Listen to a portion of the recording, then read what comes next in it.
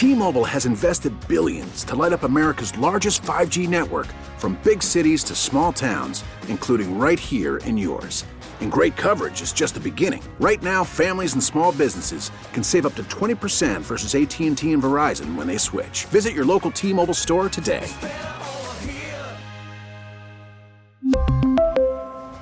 Plan savings with 3 lines of T-Mobile Essentials versus comparable available plans. Plan features and taxes and fees may vary. Good morning and welcome to the morning briefing for Tuesday, July 3rd, 2018. I'm your host, Eric Dame. Jake Hughes is your producer, and coming up on today's show, we're going to speak with Liz Rotenberry from the Elizabeth Dole Foundation. She is going to talk to us about their caregiver fellowships, essentially positions that they have that allow caregivers to advocate on a larger scale and be given a larger platform to advocate for those veterans that they care for. And of course, this comes from the Elizabeth Dole Foundation with Senator Elizabeth Dole heading things up. We're going to talk to Liz about that program and so much more coming on later in the show. And I think we're going to have Justin Brown from Hill Vets here today. But it's this weird week where 4th of July is in the middle. So if Hill Vets Justin Brown is here, great. We're going to talk about all sorts of stuff taking place on Capitol Hill and legislation and so on and so forth. And we will talk to him about that if he is here today. If he's not, then, well, we won't. So there you go. Now you know. And knowing is pretty much all of the battle. Good morning, Jake Hughes. How are you doing today? I'm doing fantastic. Eric, how are you? I'm okay. Nice traffic-free ride on the motorcycle into work today. I have a drive up to Connecticut tonight. I'm hoping is as traffic-free, although it doesn't matter because when you're driving, as my wife says, I complain because I was able to make it when traffic wasn't bad from Long Island to here in Washington, D.C., well, where I live, so in between Washington and Baltimore, essentially. I was able to make it there without much traffic in like 3.5 hours, because I didn't stop. I just kept going. I stopped, got some food and stuff before I left, kept going all the way down, and she just laughs at me. She's like, you're driving with a woman and a 5-year-old. Basically, everybody has to go to the bathroom every 5 minutes, and it's not on the same schedule. Like, we've literally stopped it. You ever driven up through New Jersey? No, I have not. So the New Jersey Turnpike is it runs the entire length of the state, bottom to top, right? And top to bottom, depending on which way you're going. And they have these rest stops. All of them have names. There's the Molly Pitcher rest stop. There's the Vince Lombardi rest stop is right up by Giant Stadium. So it's, kind of fitting that it's there. They all have these names. And we were at one of them in the southern part of New Jersey. Everybody goes to the bathroom except for my son. We all get food. Okay, well, you don't have to go. No, I don't have to go to the bathroom. We get back in the car. Literally, as soon as we're back on the Jersey Turnpike, I have to go to the potty. What? It was 3 minutes ago. You said no. We were just in the bath. Well, I have to go now, so that's what it is. And then, you do what you got to do. So it always takes at least an hour to 2 hours longer than it would with just myself. So, and I would say, well, at least I have the company in the car, but no, she's looking at her phone most of the time, reading through stuff and checking Twitter and all that. And my son is sitting in the back watching, he'll watch movies. He will talk to me throughout the ride, and she will at points, especially if I engage her or complain, like, put down the phone and talk to me. Problem is, one of the things I like to listen to on those long drives, Jake, are my podcasts and radio shows and things like that. Well, podcasts, because they're not broadcast over the air, the language is a little strong on them sometimes. A little too strong for when you have a 5-year-old in the car. So then I can put on music. I've got my music playlists and everything, but I don't know, man. I don't. Do you like long drives? I know for a while you were a trucker after you got out. Yes, I do. For a short time. Yeah, as a matter of fact, on Thursday, I'm doing my first long-distance motorcycle ride over to Philadelphia. Oh, what are you going up to Philadelphia for? Military friends getting together, having some fun. Neat. Well, Philadelphia, you probably won't pass through New Jersey too much if you go to Philadelphia. You can. It depends on which way the GPS takes you, and I know you got your little phone hookup. Yeah. Thing there. Oh, I have to tell this story. This is how stupid I am. Okay. So how stupid are you? All right. A couple days ago, I'm driving on my motorcycle, following my GPS. As I'm coming home from work, I had to make a stop, so I'm using my GPS. And randomly through the ride, I pat my left pocket where I always hold my phone and had a 2 minutes straight of me, crap, I forgot my phone at work. I'm going to have to turn around. I'm looking at my phone, my GPS. Yeah. It's one of those things like, where are the sunglasses? Where are my sunglasses? Where are my sunglasses? For 2 straight minutes, I'm looking at my phone thinking, crap, I left my phone at work. Yeah, there's those moments happen where you're looking for something. And I remember one day, I think I was stationed in Italy, and I did the morning show, and I had to be up early. Like, I would get up at 4 a.m., I think, 3:30 a.m., 4 a.m. to get in at 5 to do prep work, to go on the air at 6. I would get up on Tuesdays because we were, like 6-7 hours ahead there, whatever it was.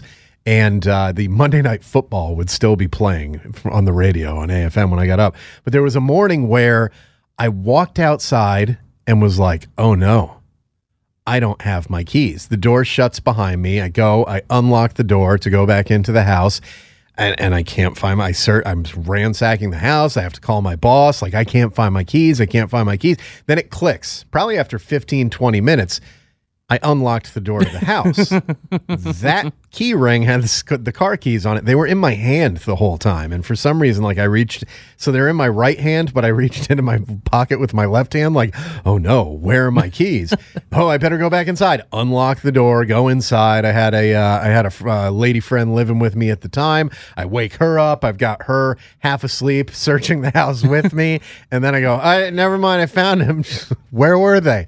I don't worry about it. Just head it out, because I didn't want to sound like the idiot that I was. But yeah, that kind of stuff happens once in a while, and there's not much that you can do about it. Some people think there's not much that you can do about anything when you're disabled, but that's not necessarily the case. And Matt Saintsing has an article up on connectingvets.com that proves that. It's called "You're More Than Just Disabled, and this group will pay you to prove it." Yeah. That's right. It's talking about an organization that is called the Independent Project. It's a privately funded national research effort that aims to get transitioning veterans relying on a disability check working in jobs they want rather than staying home.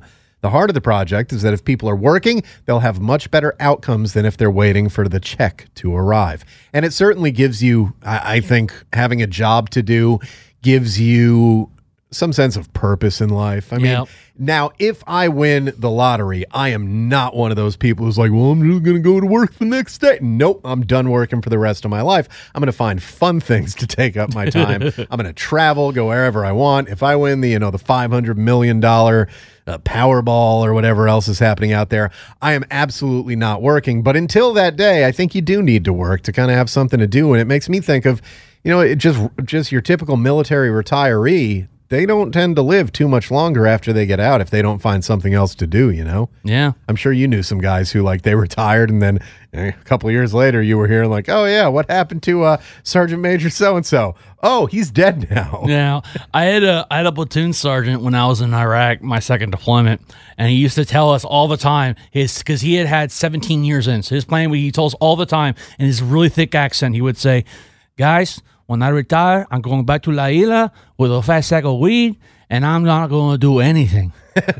And is he? Yep. He is chilling in Puerto Rico on La Isla, not doing anything. There you go. Hey, he's like, if my wife wants money, she can go get a job. She can work. Right. Well, it makes me think of, there was a senior chief that I worked with down in Jacksonville, Florida, who I did not get along with. He kept trying, because I was not a chief, but I was a department head. He didn't like that I was his equal in that way. At the meetings, I had as much, actually more pull than him, because he worked in supply and I worked in public affairs. So I actually did stuff in regards to recruiting. He just got stuff for recruiters. He didn't like that, so he was always trying to mess with me and screw me over, basically. So I didn't care for the guy, but I didn't wish him dead. Then I came back 2 years. I guess it was about a year after I left, because I left from Jacksonville to go to Greece. Then when I came back from Greece, I went down to visit friends in Jacksonville, and I swung by my old work, a year and a half later, whatever it was. And I was like, oh, what happened to Senior? And the guys who work with him were like, oh, you didn't hear? No, he died 5 months after he retired. Out at the club, had a heart attack, dropped dead, something like that. It was oh, wow. Now, he was in horrible physical shape. He was the perfect example of as we call it in the Navy, the khaki mafia, the chiefs, that, at that point, and it's changed a lot now, but at that point, this guy had no chance of passing the PRT. Like, one PRT, he was doing his push-ups and sit-ups right next to me, and I was able to count his and mine and be like, dude, no, you just did like 7 sit-ups. That's not okay. You just did like 12 push-ups. That's not okay. And how's his run doing? Not very well. He was shaped like a bowling ball with feet. Yeah, see, in the Army, you have to get to about E8 first sergeant to do it. You have to be frocked because in the Army, E7 isn't as big a deal as it is in the other services. No, it's not. And I learned that in the Army, where it was like, oh, sergeant first class it's an E7, but it doesn't come with any of the same things that like a chief or a gunny or a master sergeant in the Air Force comes with. It's just different. It's one of those differences between the services. Yeah. I wonder why that is. I'm not quite sure. I'm not quite sure. I think it's because a lot of people make it because it is a congressional, it is a centralized board, and it is an act of Congress to promote you to sergeant first class. But it really isn't until you get frocked and you're in that position of an E8 first sergeant to where you really get afforded that respect of you run this company. Yeah.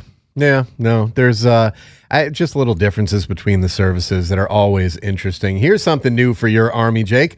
West Point has its first black superintendent in its 216-year history. His name is Lieutenant General Daryl Williams. He graduated from West Point in 1983. I imagine that's probably one of the prerequisites for the job. Right.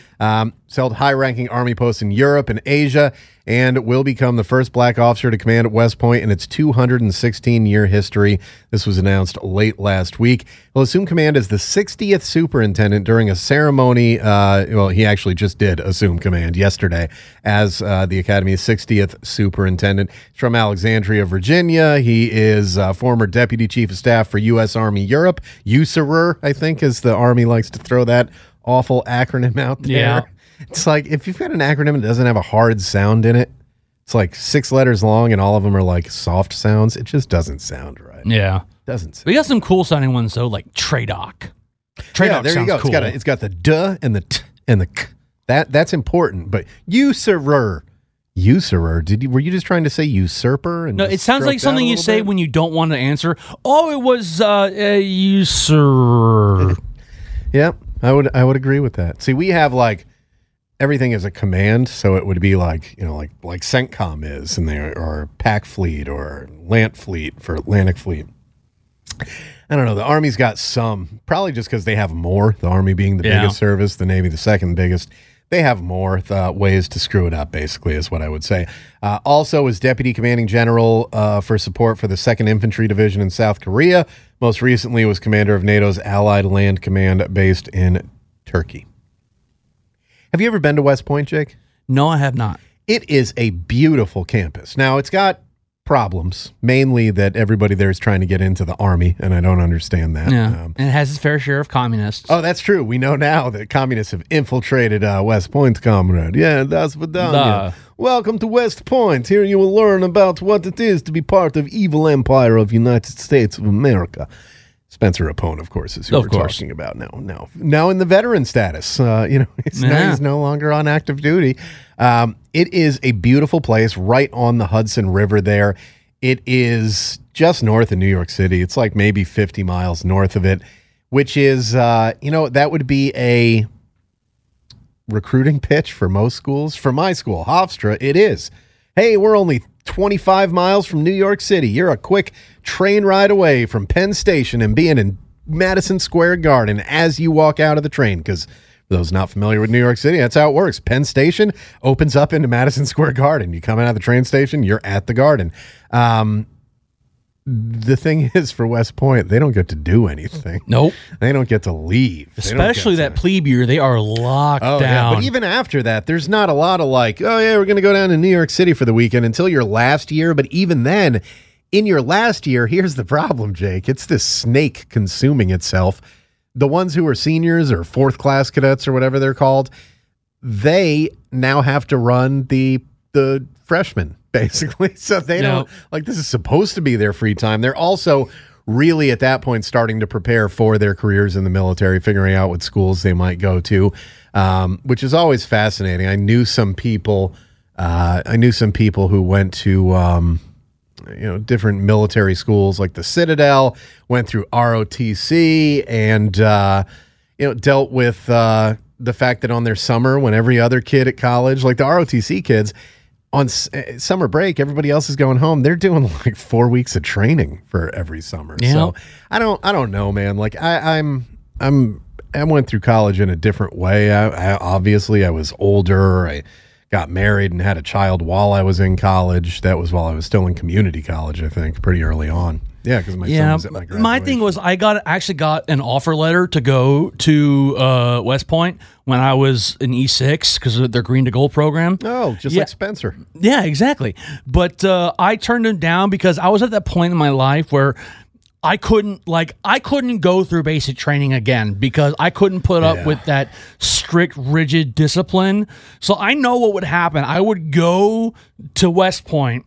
Some 20-year-old senior would tell me to sit at the exaggerated position of attention and name off the meals for the day. And I would tell him to, do sit something. And spin. Yeah, I would tell him to do something that I can't say on the radio, and then I would get expelled. Yeah, it's one of those things, like, and as you see it in the military too. Like as a first class, when you'd get people coming in like, oh, we're gonna do it this way, we're gonna do it. Like, calm down, buddy. We know what we're doing. Let's just go about this as professionals, and you don't need to yell, and you don't need to do all this stuff. Everyone thinks they're infantry, but it's like, dude, we're broadcasters. We know what we're doing. We have a set way of doing things, and it's working. So I was talking to somebody about that at as I mentioned yesterday at my the birthday party that my son went to. On Sunday, it turned out the parents of the little boy whose birthday it was, the father and mother are both Army, and the mother was actually an instructor at the Defense Information School. As odd as that is, small world. That's where people go to learn how to be journalists and broadcasters and photographers and all that stuff. And was talking to a friend of hers that also worked at Dimfos about how the Army, like when I worked for AFN, the Army hated me. Now, my bosses at the stations I worked at loved me. Do you know why? Because it looked good on their evals to be like, hey, we put out surveys and everybody was listening to the show. That doesn't happen on a lot of bases because the Army has its very specific way of doing things, and they run AFN. They want everything done like, by the book, and you do this and you do that. And you do 2 minutes of talking about the news, and then you go to the weather, and then you go to this, and then you play a song, you come back, you introduce the next. I didn't do that. I did a radio show like the ones I grew up listening to, and people seem to enjoy it. And, I'm one of the few people outside of the military still doing broadcasting. So what does that tell you? The Army did not like that. And the Army is, God bless you guys, but man, there are some things about the Army that I would just sit down and everyone to a man, I'm talking about generals, senior enlisted, officer colonels, junior enlisted. I would talk to people about like, you know what the Army needs to do better. And they all agreed. They were like, the bureaucracy that's involved in getting things done and the waiting and the stupidity of like the PT belt, that glow belt thing. Yep. Oh, wear that in Afghanistan. I'm sorry, you want me to put on reflective clothing that makes me visible from like a mile and a half away? No, I'm not going to do that. Thankfully, no one over there knew what my rank was. That's another thing the Army needs to fix, is figuring out the other services ranks. Yeah, I don't know how many chiefs I saluted my first deployment. How'd that work out? Yeah, because I was new to the Army, and I didn't know. I just know you see shinies, you salute. So yeah, that's pretty much the way that it worked. And at Dimfos, I would get salutes after we switched, especially to those black and tan uniforms, where people saw that the same color shirt that the officers and chiefs wear, and I would get like, if it was Army, Air Force, I didn't really worry about it too much. Coast Guard never did it because they have the same ranks as us, basically, just with different devices. When a Marine saluted me, that was the only time that I pulled someone aside, and I was like, stop. Over here, Private.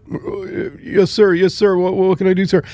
I'm not a sir. Don't salute me. I went through I explained the rank. I was like, now I'm going to be at this school for another 2 months, and if I see you salute another petty officer, then we're going to have some remedial training on this. And we'll go talk to, actually at the time, the guy running the Marine Corps barracks was my former radio instructor at Dimfos. Yeah. And I was like, yeah, we'll just go talk to him about that. He's like, yes, sir. Don't call me sir. Yes, petty officer. My first deployment, when the first time I saluted a chief, it was outside of the DFAC, And he stopped me. He was screaming at me. Do I look like an officer to you? Blah, blah, blah, blah, blah. You say, yeah. Yeah. Yeah, you do. You do. You do. But then my platoon sergeant, my E7 came up and asked what was going on. The chief explained, your private here is saluting enlisted men. And he just looked at him and was like, blank off. Yeah. And then walked away with me. And I'm like, bye, sir, chief, whatever. Yeah, and I don't like that. If a Marine did it, that's a young Marine. You have to fix that 'cause that's the sea services. They're supposed to know that. I knew that they went through training on that. The guys who get all crazy about that with anybody who's not in the Navy, and honestly, there are times when you're in. I was in for 13 years. There were times in my 13th year where I'd be walking along on the base and see someone coming towards me. Chiefs and officers wear the same uniforms. And you'd be like, if they were wearing the garrison caps, not the big rounded ones, but the pointy hats, basically. If they were wearing those and coming towards me, I would be like, is there a device on the other side? That's how you can tell a chief from an officer from a distance. Officers have devices on both sides of that cap. Chiefs only have the anchor on the one. But it would sometimes be you'd have to wait till they got pretty close. Yeah, there was the same thing in the Army because you see 3 up, 3 down, and a black spot in the middle, and you can't tell, is this a first sergeant? Is this a sergeant major? And so you basically got to wait till almost. I remember one time I was walking by and it was a first sergeant, but I couldn't tell if it was a diamond or a star. So I basically said it as I was walking past him, and he was like, "Too late, drop." Yeah, I never understood. Some of those guys are just sociopaths who enjoy stuff like that. Yep. And I ran into more of those than I'd like to admit. But there's also some of them that they just think, I think some of them do think that you're trying to be intentionally disrespectful. And it's like, dude, I don't have the greatest eyesight. I don't have my glasses on. You wear the exact same uniform. I don't know you. If I knew you, if I worked with you, okay. But you know what? If it took me a couple extra seconds to salute and maybe start screaming. That's like the same guys. And I saw, man, did I see this in the Army where they would flip out on anybody with their hands in their pockets? Yep. Get your goddamn hands out of your flipping pockets. Well, why'd you put them on the uniforms then, there, Sergeant? How come I got pockets? So you've given me a piece of equipment and you don't want me to use it? That doesn't sound like very good planning. That sounds like fraud, waste, and abuse. Nope, and you can't use the hoods on the rain gear either. Really? Yep. They will get mad at you. They'll say, no, take that hood off. What? It's like, it's pouring down rain. That's what a hood is for. Like, that's why it's on the... Yeah, I never understood that. The Army is... There were people in the Navy who were like that too, but it seemed that there were a lot more people in the Army from all the time I spent with them that were incredibly anal retentive about uniform stuff and about all that. You'd see it in the Navy. The Marine Corps, you don't notice it because everybody is that way. Literally all of them are like, they all know the uniform regulations. And you will see a corporal in the Marine Corps call out like a master gunnery sergeant over a uniform issue. They will do it. And that's when, also when they really want to play a prank on each other, you know what they do? They mess with their uniforms. I saw one where a gunny had his insignia turned upside down. He was not happy when he figured it out. I had a first sergeant a sergeant major that would do that. He would walk around the motor pool with his rank upside down to see what private will be brave enough to say, Sergeant Major, your uniform's wrong. Yeah, well, the guy who did it would get a 4-day. There you go. Hey, I like that more than the guy who walks around just yelling at everybody about their uniforms and everything else. Leadership by volume. That's what some people like to do. I never particularly cared for it. I can't remember raising my voice more than 2 or 3 times, and each time it was like, as a first class, and each time it was like, what is wrong with you? We just went over this, and you still did the wrong thing. Well, we're doing the right thing here. It's the morning briefing brought to you by Entercom's ConnectingVets.com. To remind you, today is our final show of the week. We will not be here Wednesday, Thursday, or Friday. Jake and I both going to be off for the holiday, as I said. Heading up to Connecticut with my family tonight. You're not particularly going anywhere, right? Other than your trip to Philadelphia. Yeah, I'm going to be there Thursday through Monday. Philadelphia is a beautiful city. There's only one problem with it. What? The people that live there. But there's a lot of cool stuff to see, and very cool restaurant if you're in the market for it, where they serve Like the same food that they served in the 1700s, like back in the Constitution days and everything. Yeah, I get some hardtack and unsweetened chocolate. No, it's like good food, like from the personal menus of like George Washington and everybody. They also have a flight of beer that's the menus of like everybody had their own. So Ben Franklin, George Washington. It's a pretty good place. I would recommend checking it out. I also recommend you stay right here because up next we've got Liz Rotenberry from the Dole Foundation. After that, we may have Justin Brown of Hill Vets. I think he'll actually be talking to Jake this week if he is coming in. So stick around for that and be sure to follow us on social media. We are at Connecting Vets on Facebook, Twitter, Instagram, and YouTube. A little tap on your phone or click on your mouse and you'll be living your best veteran life. Morning Briefing back after this. We're CBS Radio's ConnectingVets.com. Connecting vets every day. Online and all over social media. Facebook, YouTube, Instagram, and Twitter at Connecting Vets.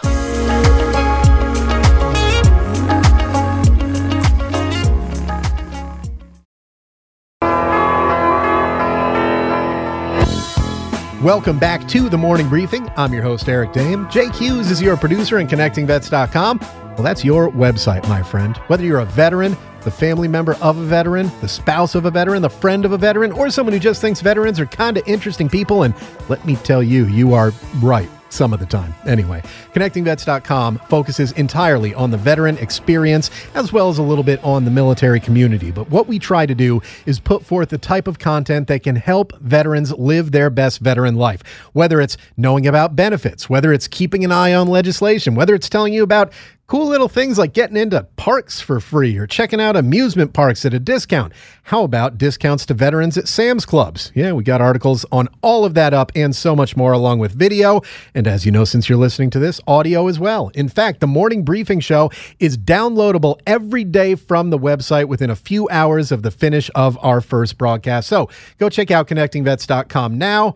I'm not going to wait for you. I'm just going to ask you to do it on your own. And then, of course, follow us on social media where we are at Connecting Vets on Facebook, Twitter, Instagram, and YouTube.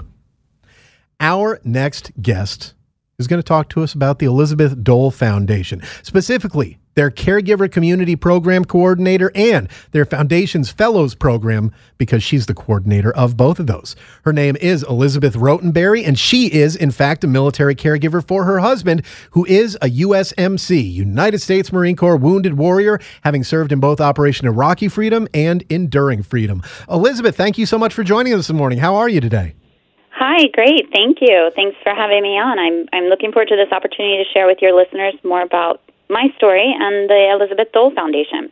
And let's start off with your story. As I mentioned, your husband, a Marine Corps veteran, and you are his caregiver. Tell us a little bit about your time as both a military spouse and as a caregiver for him in the Marine Corps. Give us the tale of your co-career, I suppose. Yes, absolutely. So my husband and I actually met in high school, and we kind of stayed connected through his time going into boot camp. Once I graduated college, we ended up getting married, and I went ahead and followed him and supported him throughout his time in the Marine Corps. My husband was a chief trainer down at 2MEF at Camp Lejeune, and he had deployed back in 2005 to Iraq, came home. Everything seemed okay. You know, I knew he had been through some stuff. Again, you know, they don't always tell you everything they go through, but assuming everything is okay, our military career continued on. He loved what he was doing. As a staff sergeant, he went ahead and deployed to Afghanistan in November 2010. And during that time, it was kind of the height of the Afghanistan war. We were really, they were going through a lot. He landed into the Sangin Valley. He took several missions of K-9 teams out on patrol. As you know, K-9 kind of always lead the way. They're the first ones out on the path ahead of any platoon to make sure it's safe. On March 29, 2011, my husband was out on an early morning mission. He, with a few other K-9 teams, were out on a path, and the Marine behind him literally stepped one footprint off that path, unfortunately stepping on an IED. That Marine suffered catastrophic wounds, and my husband was blown about 15 feet downhill. When he came to the aid and recovery of that Marine. And At that same time, he had to clear a landing zone to get the Marine medevaced out. And when that happened, they also came under heavy fire for about the next 6 hours. My husband didn't know he was bleeding. He didn't know he had suffered any injuries. He thought the blood on his uniform was more from the other Marine than himself. It wasn't until he got back to the FOB that he realized he had shrapnel wounds to his neck and face.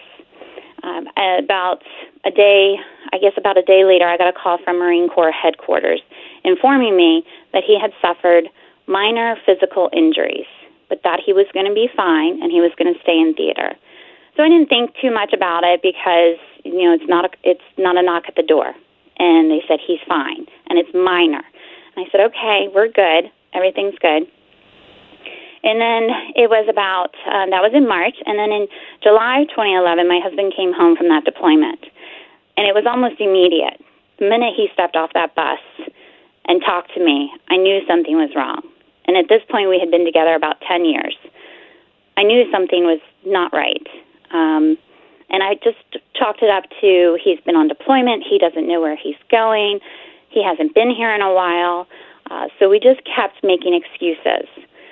Come to find out, my husband did suffer a traumatic brain injury, along with several other health issues, severe PTSD, hearing loss. He's got spine, neck, knee issues, a variety of things. And so it took us a little while to really kind of find our way into what we need to do for Chuck. But that's where the VA Caregivers Program came to me, and I asked them, what is the severity of Chuck's level? I don't understand where he falls. And they said, he's actually one of the top tiers for his injury at the time. And they said, you're his caregiver. And I had never heard that word before. And that word changed everything for me. It gave me a sense of not only am I his wife and there for him to care for him and love him, but I'm also the one that's going to be responsible to help get him the care he needs. And so that kind of took on a new role for me. And I was fortunate to come across the Elizabeth Dole Foundation, who takes on fellows. And I can explain a little bit more about that to you in a second. But that's a little bit about how our life kind of came about. And my husband proudly served for 14 years, promoted to gunnery sergeant. We miss the Marine Corps life every day. It was a great life, but we're very blessed to be where we are today. Elizabeth, when you talk about that moment, finding out that you are now a caregiver, something that you probably weren't prepared for from the sound of it, what do you remember about the days, weeks, and months following that? Were you immediately able to find support from organizations like the Elizabeth Dole Foundation? Did it take a little time to exactly find your footing? What was that process like for you as someone who's gone through it? Well, it did take a little bit of time for me to understand, and especially in 2011 and 2012 when this was all happening, caregiver wasn't really talked about that much yet. And even traumatic brain injuries weren't as discussed as much. So we were still kind of living in this dark circle of, well, what do we do now? But I did find some organizations who were able to help me, like Blue Star Families. I attended a caregiver, empowering caregiver day, and it was interesting because I had actually said to my mom, I'm going to this caregiver event, and she even said, well, who are you a caregiver to? And I said, my husband. I said, Chuck. And of course, most people, when they hear the word caregiver, they think hospice or senior care. They don't think the young spouse or, the brother or the sister who's now taking care of their loved one. So it was at the time a very still learning, still processing what this role is. But I did, I just tried to research and try to get involved with organizations. And Wounded Warrior Project, I reached out to them to join the alumni program so that we could get him more involved with other veterans and get myself involved too to learn more about what is happening to my husband and what can I do for him. We're speaking with Liz Rotenberry. She's a military caregiver for her husband, a Marine Corps wounded warrior, served in both Operation Iraqi Freedom and Enduring Freedom. She's also an Elizabeth Dole Fellow alumna, and she is working for their Caregiver Community Program, the Foundation Fellows Program as a coordinator. Liz, having interacted with the Dole Foundation first as a caregiver and a spouse, what was it that made you want to become a part of the organization? And how soon after you started interacting with them did you think to yourself, this is something I want to be more of a part of? Absolutely. Actually, Blue Star Families is the one who told me about Elizabeth Dole Foundation. They came to me and said, Liz, you're doing such a great job learning and talking about your story. We think you should, apply to be a fellow. And I had no idea what that even meant, but I was very interested. And when I started to research about that, I thought, this is great. This gives me an opportunity to not only connect with other military caregivers, but when you get out of the military so suddenly like that, you kind of can't find your way, and you don't know where you belong.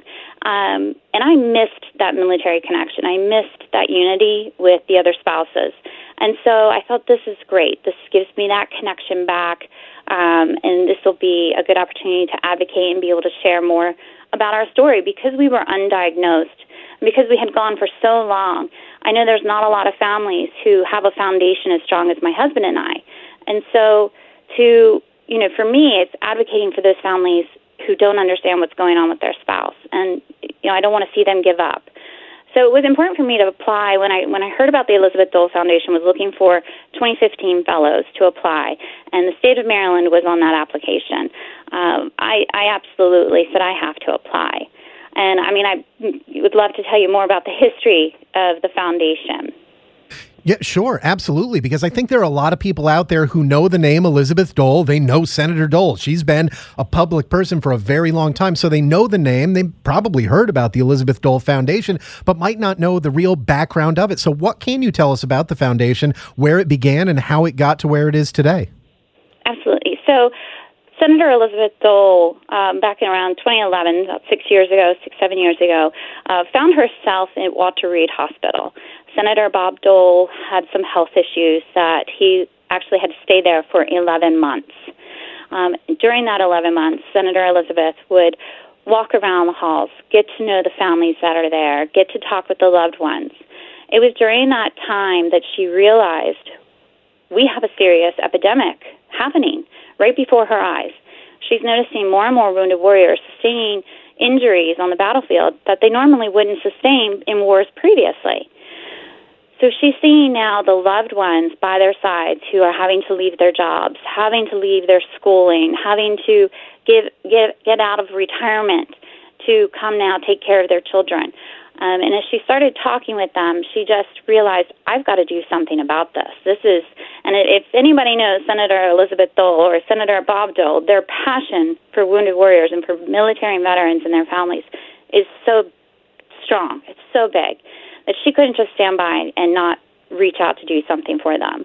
So she created the Elizabeth Dole Foundation in 2012. And during that time, she wanted to see what can we do to get these caregivers back into, get them the resources they need back into work.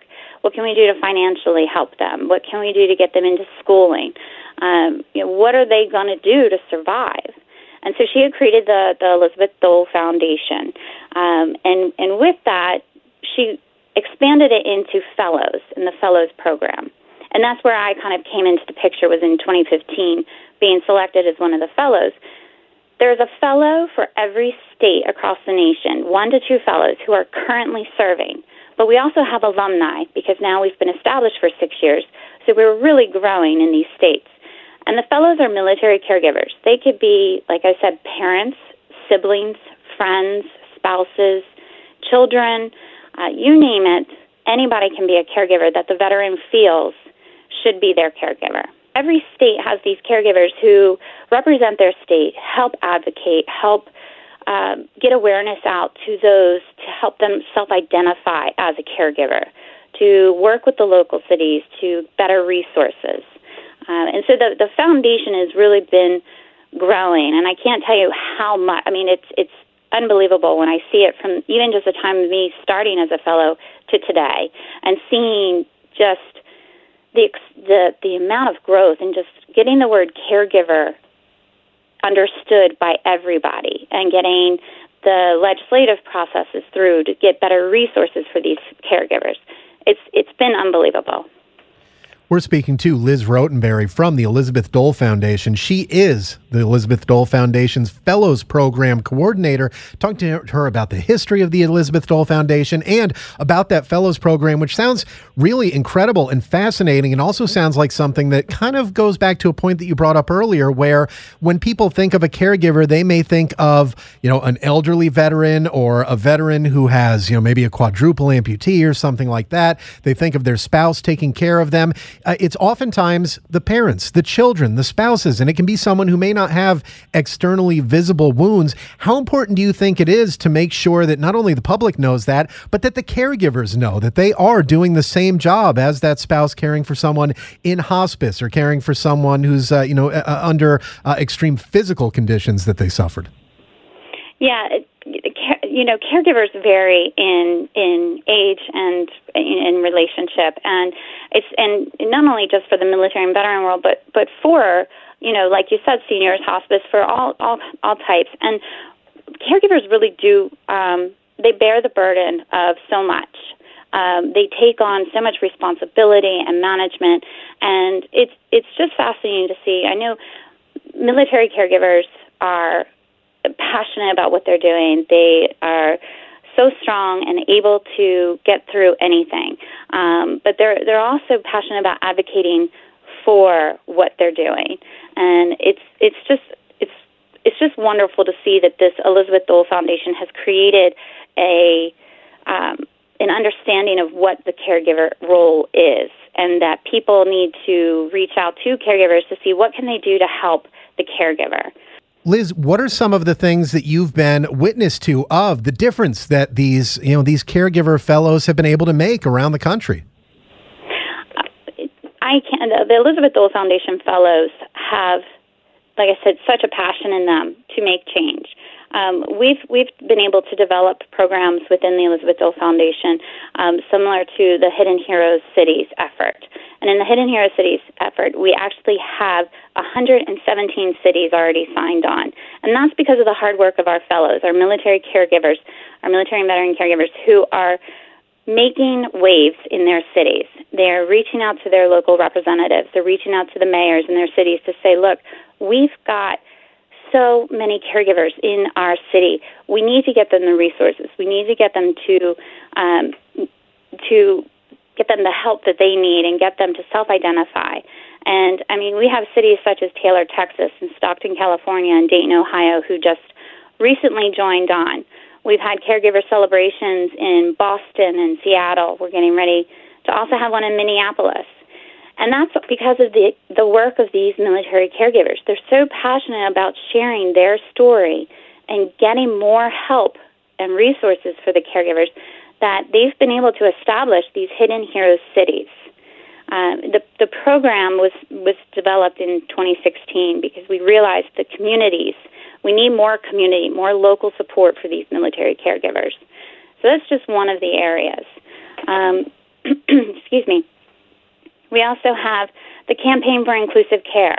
We've got military caregivers coming together to work with the VA to very specifically explain to them what's happening in the VA during appointments. I know from my own personal experience that when I go to the VA with my husband, I may not always be asked or talked to about how my husband's doing. Sometimes I'm not always invited into the appointment, or sometimes I just don't always feel welcomed. But as you probably know, and maybe your family knows, that when you go to the VA, your loved one or your caregiver sitting next to you is the one who knows everything about you. Oh, yeah. They know what you're going through. And my husband, probably like many veterans, always thinks that they're fine. Whenever we go into an appointment, my husband always says, "Oh, I'm fine. Things are good."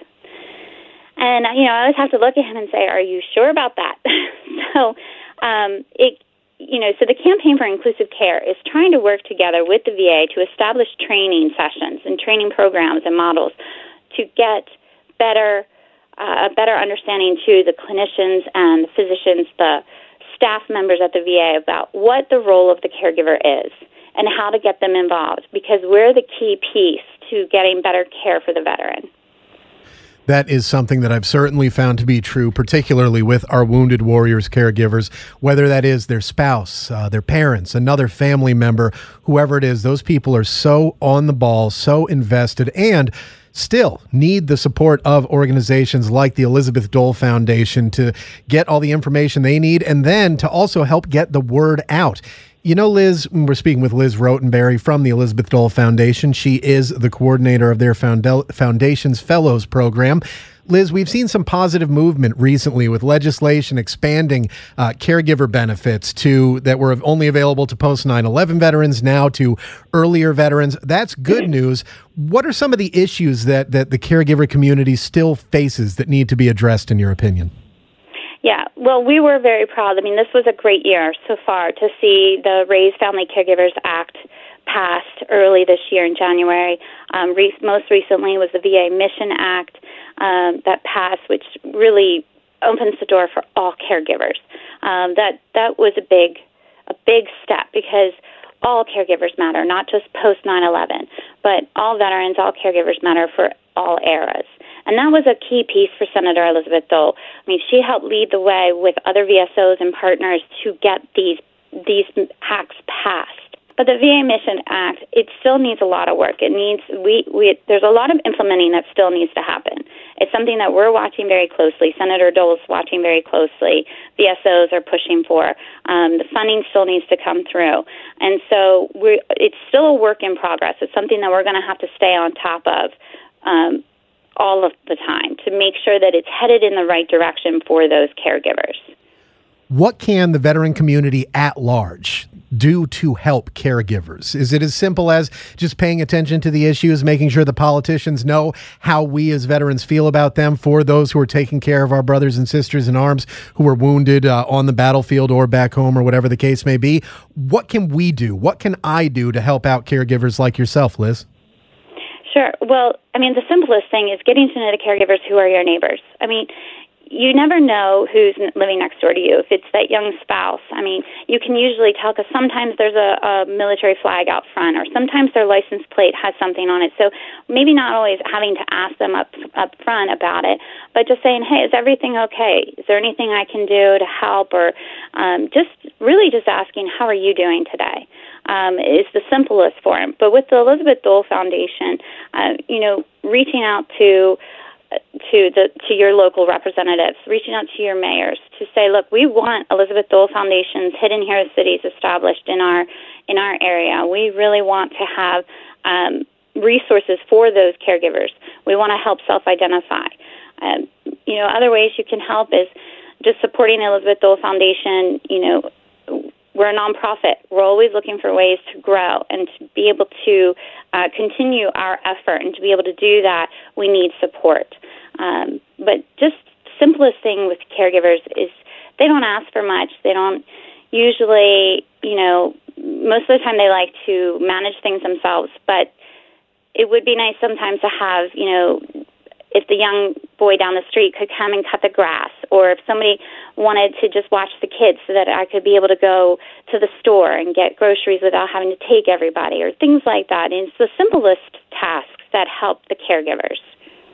And that is something that certainly we need to keep in mind when we are wanting to help out and assist caregivers like Liz Rotenberry, who we've been speaking to. Liz is a military caregiver for her husband, Marine Corps veteran and wounded warrior, serving in both Operation Iraqi Freedom and Enduring Freedom. She's also an Elizabeth Dole Fellow alumna and now the coordinator of the Foundation's Fellows Program. Liz, if people are hearing about this for the first time, or maybe even not for the first time, and hearing your story and saying, this is something I'd like to get involved in, I'd like to be one of the fellows from my home state, or I'd at least like to help out whoever the fellows are in my home state, where can they go to find out more about the foundation and about that program specifically? Definitely. We have the ElizabethDoleFoundation.org, and we also have HiddenHeroes.org. And if you're a caregiver, I know from experience what you're going through. Every veteran has a unique story. We're not all the same, but we all are going through similar life, a similar type of way of living. And so if there's anything the Elizabeth Dole Foundation can do to help you, please feel free to reach out to us. Send us an email at info@ElizabethDoleFoundation.org, we will try to get back to you, usually within a day or two. We'll get back to you. We'll get you the resources you need and connect you to the VSOs that we feel can best help, or our partners. And if you are a caregiver, we can also get you onto our Hidden Heroes Caregiver Community page. We have a private Facebook page that is very well maintained and managed, and on there you can go and find out information. You can connect with other caregivers. It's a wonderful community just to be able to be a part of, to be able to, like I said, share those resources. You can register at hiddenheroes.org, and you can also find a list of resources on our website if you are in need. There's nonprofits, there's other organizations who are willing to help you that we have listed. And the Dole Foundation works hand in hand with many organizations like the Wounded Warrior Project, Paralyzed Veterans of America. There's a network out there for caregivers, and the Elizabeth Dole Foundation is an extremely valuable part of that network. And Elizabeth Rotenberry is the coordinator of their Foundation's Fellows Program. Liz, thank you so much for joining us here on the Morning Briefing, and thank you for everything that you're doing for all of those caregivers out there. It's truly inspirational and great work. Thank you so much. Thank you, Eric. I appreciate the time. T-Mobile has invested billions to light up America's largest 5G network, from big cities to small towns, including right here in yours. And great coverage is just the beginning. Right now, families and small businesses can save up to 20% versus AT&T and Verizon when they switch. Visit your local T-Mobile store today.